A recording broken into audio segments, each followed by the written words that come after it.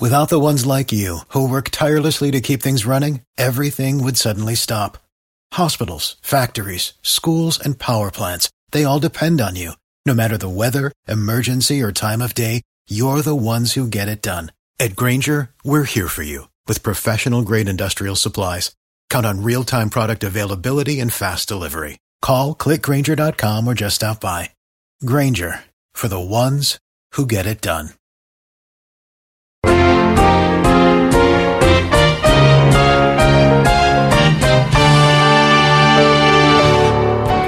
So, folks, the way for you and the way for me to have biblical assurance of our salvation is by examining our lives to see if we have a heart that wants to obey. Especially, as I said, when nobody's around, when nobody sees your obedience.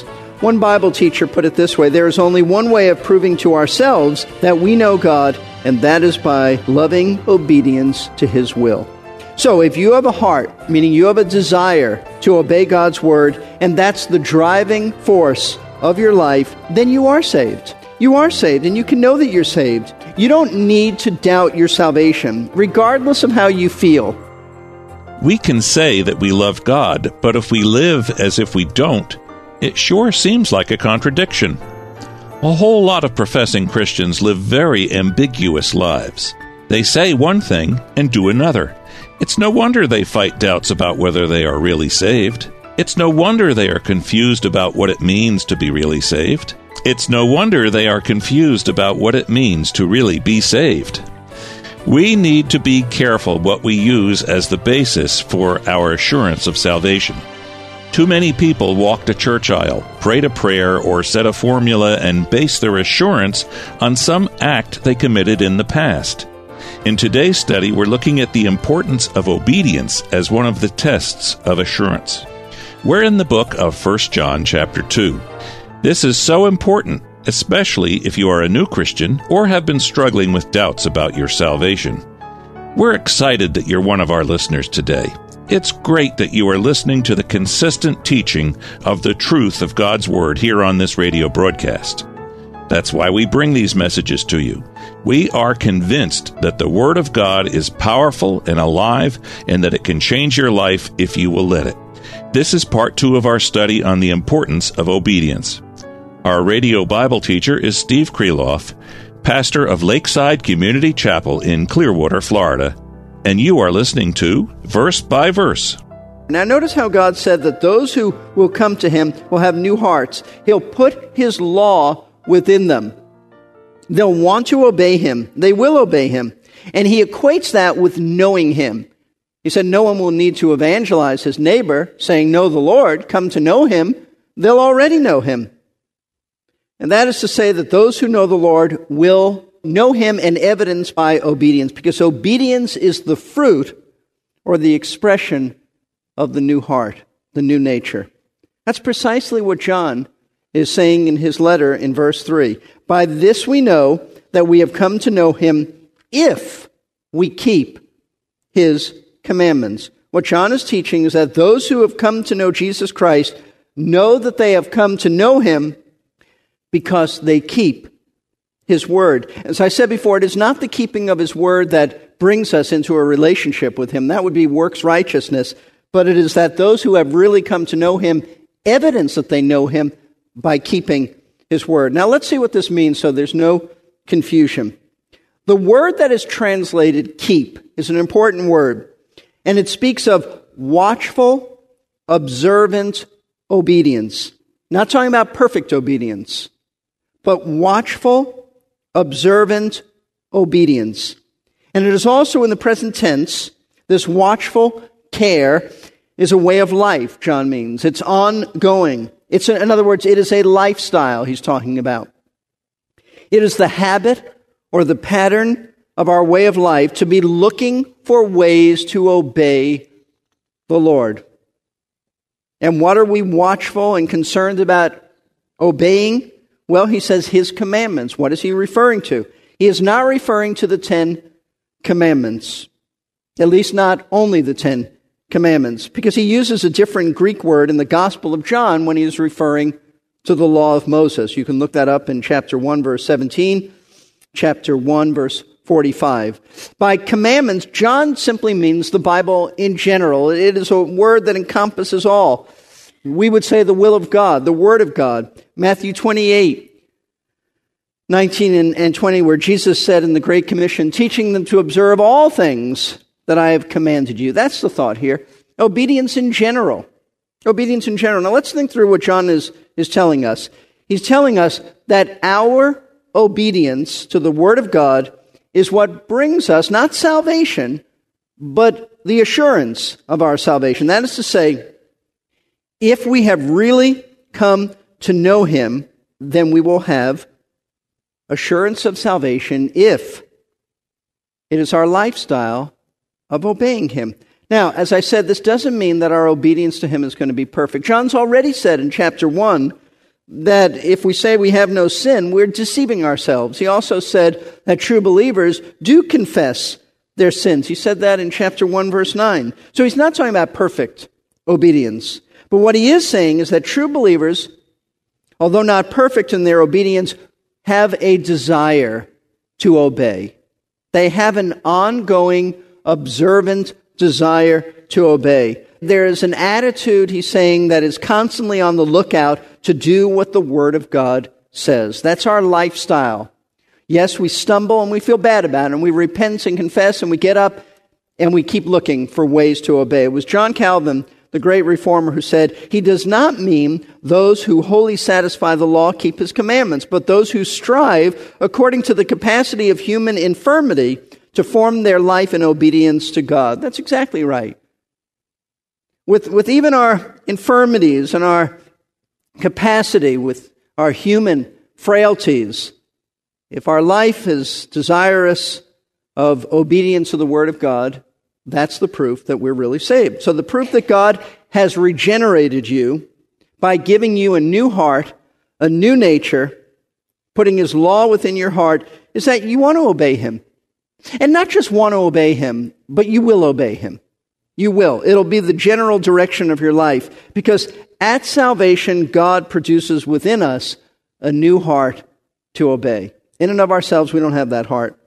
That's the pattern of your life from the time of salvation on. And as I said, when you do sin, you feel bad about it. And more than feel bad about it, you do something about it. You repent, you forsake it, you confess it to the Lord. And you then get up and you continue to have a watchful concern to obey the Word of God. If that's true in your life, then you can know that you have eternal life. That's the objective basis of your assurance. So let me be perfectly clear about this obedience. John is not telling us that keeping God's Word, keep this in mind, is only a matter of external obedience. It's more than that. It's also internal attitudes. There are so many Christians who think if they just do everything on the outside, that's fine. But John is not talking about that. The Word of God tells us that we are to obey God outwardly, but we are to obey Him inwardly. Especially, the real proof is when nobody is around to see what you're doing. That's the proof of obedience. So much of obedience involves inner attitudes that no one else sees, such as forgiving those who sin against us. That attitude that says, yes, I'm deeply hurt, they've sinned against me, but I've been so forgiven by God, I choose to forgive them. Or esteeming others more important than ourselves. Yes, I can choose to do this, or I can choose to put this person ahead of me. Being loving and concerned about the welfare of others. Refrain from gossiping about somebody. Not thinking the worst about them, but the best about others. That's the kind of stuff that goes on inwardly. And we ought to have that desire to do those things. Obedience to the Word of God is the prevailing mark of a true Christian. Listen to what Jesus said.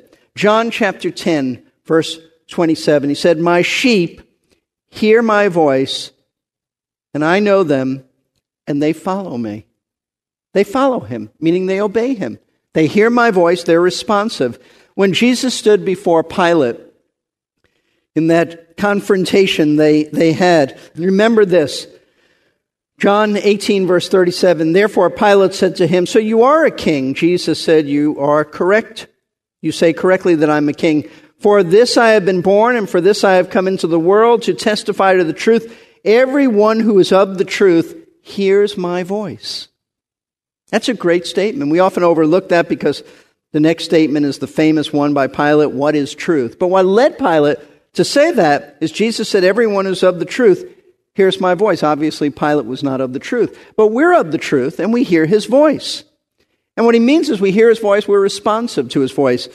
John chapter 14, listen to how many times Jesus spoke about, if you love me, you'll keep my commandments. John 14, verse 15, if you love me, you will keep my commandments, he said. Verse 21, he who has my commandments and keeps them is the one who loves me, and he who loves me will be loved by my Father, and I will love him and will disclose myself to him.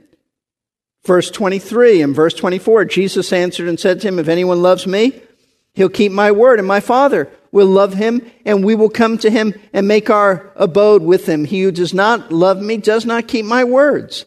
And the word which you hear is not mine, but the Father's who sent me. Chapter 15, verse 10.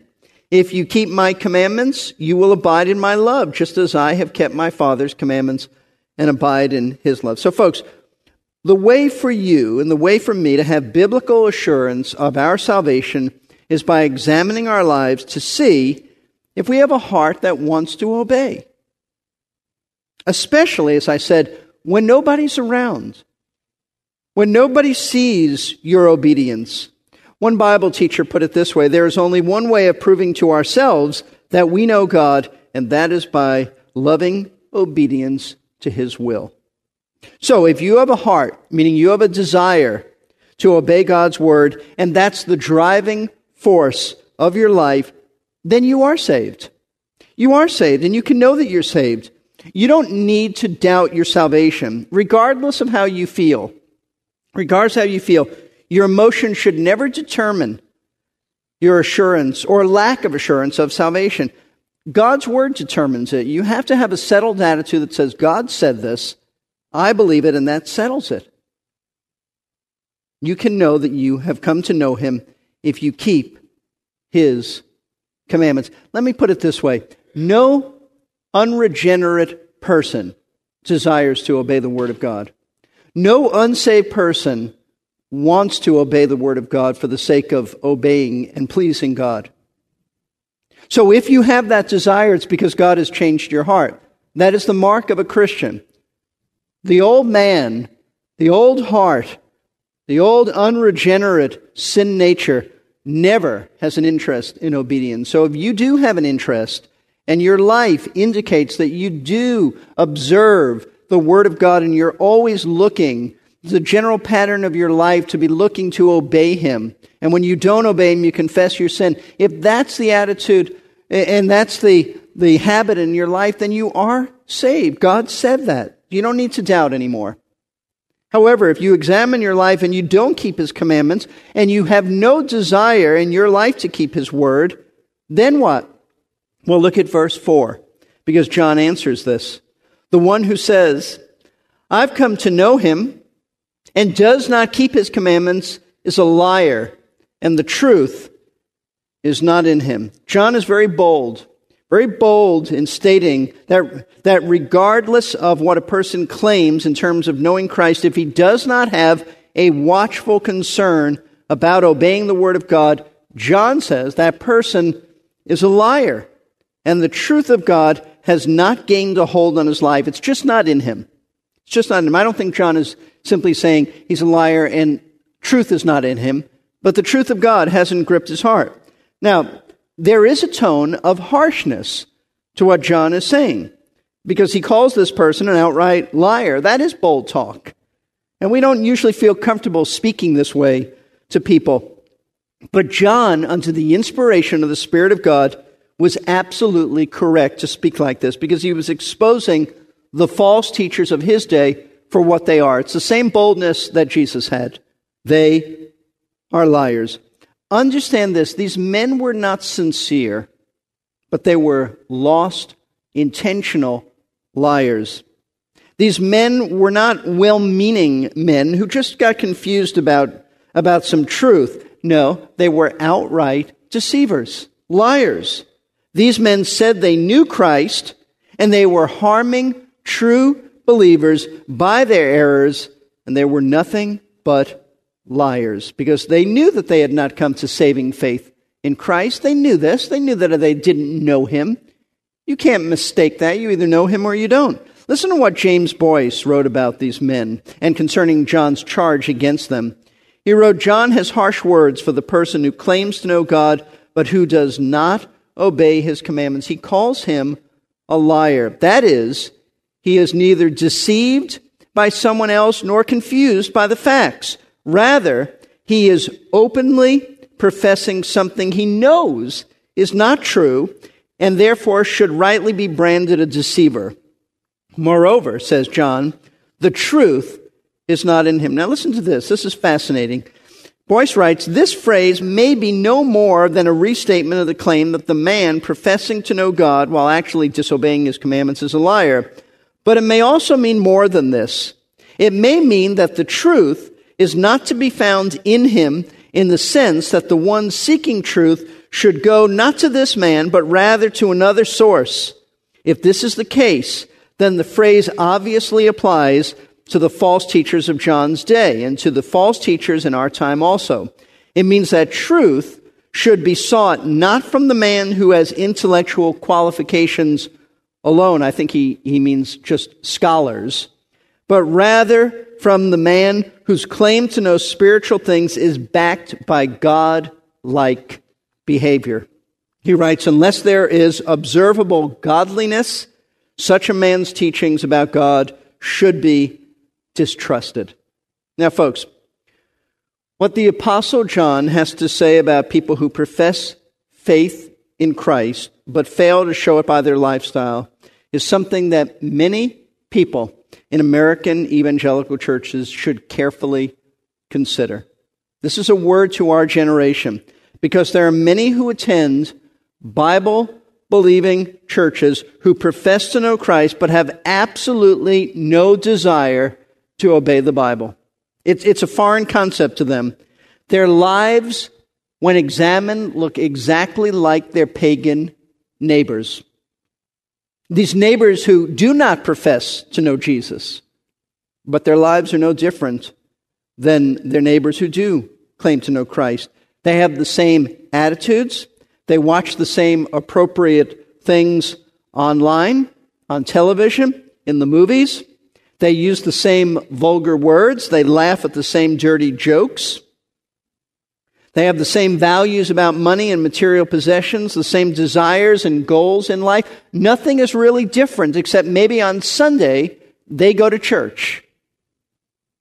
And like their pagan neighbor who doesn't profess to know Jesus, it just never seems to cross their minds to put the Word of God into practice. They may go to church, they may sing their songs, they may even give in the offering, they may even be involved in some type of ministry, but it just never impacts the way they live. Now, to those who are like this, John says, "You may say that you have come to know Jesus Christ, but you are lying. You have never had a change of heart, and therefore your lifestyle reflects that you are still unsaved and you are a lost person." Now, I don't want you to think that John is the only one who is saying this, like as if this is an isolated text in Scripture. Let me just take you to the Apostle Paul. I don't know that we can do a sermon without ever mentioning the Apostle Paul at some point. So let me take you to Titus chapter 1. Titus chapter 1, verse 16. Paul says the same thing. He said, "They profess to know God, but by their deeds they deny him, being detestable and disobedient and worthless for any good deed." John is essentially saying the same thing. Someone professes to know Christ, but by their life it's obvious that they haven't come to know him. So regardless of what a person professes, their deeds, the fruit, what comes out, what's expressed in attitude, what's expressed in action, that's their heart coming out. So, question is, what about you? What about you? As you examine your life, and Paul told the Corinthians, 2 Corinthians, he said, examine yourselves whether you are in the faith or not. Do you desire to obey the Word of God? Is that the passion of your heart? More than just a desire, do you obey it? If not perfectly, there needs to be obedience. Some obedience. It can't be just, well, I desire, but I never get around to it. No, John is talking about desire that translates into obedience. If obedience to Christ is the driving force in your life, then on the authority of the Word of God, I say you can know that you have salvation because you have come to know Him. And the proof that you've come to know Him is you want to obey His Word. Otherwise, as I said, you would never be interested in obeying the Lord. Unbelievers don't care what God's Word says. They only want to do what their own hearts dictate. So, take the assurance that God is offering you. It's yours. Take it. Don't doubt anymore. But if obedience is not the desire of your heart, then you need to be saved. It's not too late. So if you are a believer, I say rejoice. Blessed assurance, Jesus is mine. Oh, what a foretaste of glory divine. It is. Enjoy the assurance. May it make you closer to the Lord than ever. And may it make you discerning in helping others who struggle in this area. And genuine Christians, I said, really do struggle. But if somebody has no interest in the Word of God, then you can tell them it is doubtful that they know Christ, because this is what Scripture teaches. Let's bow for prayer. I trust that obedience to God's Word is important to you. You don't come to church or read your Bibles just to accumulate knowledge. I hope that you really do care what the Word of God says, simply because it is the Word of God. As you examine your heart, examine, is that really the driving force of my life? Do I want to obey God's Word when nobody is around, when nobody will see me, when I cannot impress anybody? It's just me and the Lord. If you still want to obey Him then you can rejoice. You have been saved. If not, then you still need to be saved. It's not too late. Father, I do pray that you will take these simple but profound truths and drive them home to our hearts. For those who struggle, Lord, with doubting whether they're saved or not, I pray that they will no longer listen to the flesh or Satan or what others say. I pray that they won't compare themselves to other Christians. I pray that they won't be intimidated by those who come across as deeper than they are, but they will rejoice and receive what Scripture says. Thank you for these truths, Lord. May it not confuse anyone, but give them settled assurance. And Father, for those who don't have this heart to obey you, who don't care, I pray that they would be aware of it. I pray that we who know people like that, people who perhaps are in other churches who feel very settled and secure and never think about these things, I pray that at the right time you would help us to minister to them so that they wouldn't be self-deceived and they wouldn't think that they're saved when they're not saved. I pray, Lord, that you will help us to really be settled on this issue so that no one needlessly needs to worry and fret and be fearful. And we pray this all in Jesus' name. Amen. How can you know that you are truly saved beyond a doubt? As Pastor Steve told us, if the desire of your heart is to obey the Word of God, then you are saved. Stop doubting and start believing that Jesus Christ has saved you and the Holy Spirit lives within you. We're not finished looking at this vital subject of assurance of salvation. Please keep tuning in at this time to continue on in this message series. You can listen again to these broadcasts on our website, versebyverseradio.org. There are many other messages in the archives on the website. You can listen to them online or download them. You can order the entire series of messages. It would be great to listen to them and then share them with a friend. Thanks for being a part of our broadcast today. We want to help you understand God's will through His Word. You can call us at 727-239-0306 if you have a need, a question, or just want someone to pray with you. There are a lot of helpful resources available on our website, versebyverseradio.org. There is a place to sign up for our quarterly newsletter with many helpful articles. You can also give a gift to this ministry so we can keep broadcasting the truth of God's Word. You can give over the phone, by mail, or through the website. And please, don't forget to also pray for this ministry. This series will continue the next time that we're together. I know Pastor Steve and the staff of Verse by Verse would like to join me, Jerry Pruden, in saying thank you for listening in. Join us next time on Verse by Verse.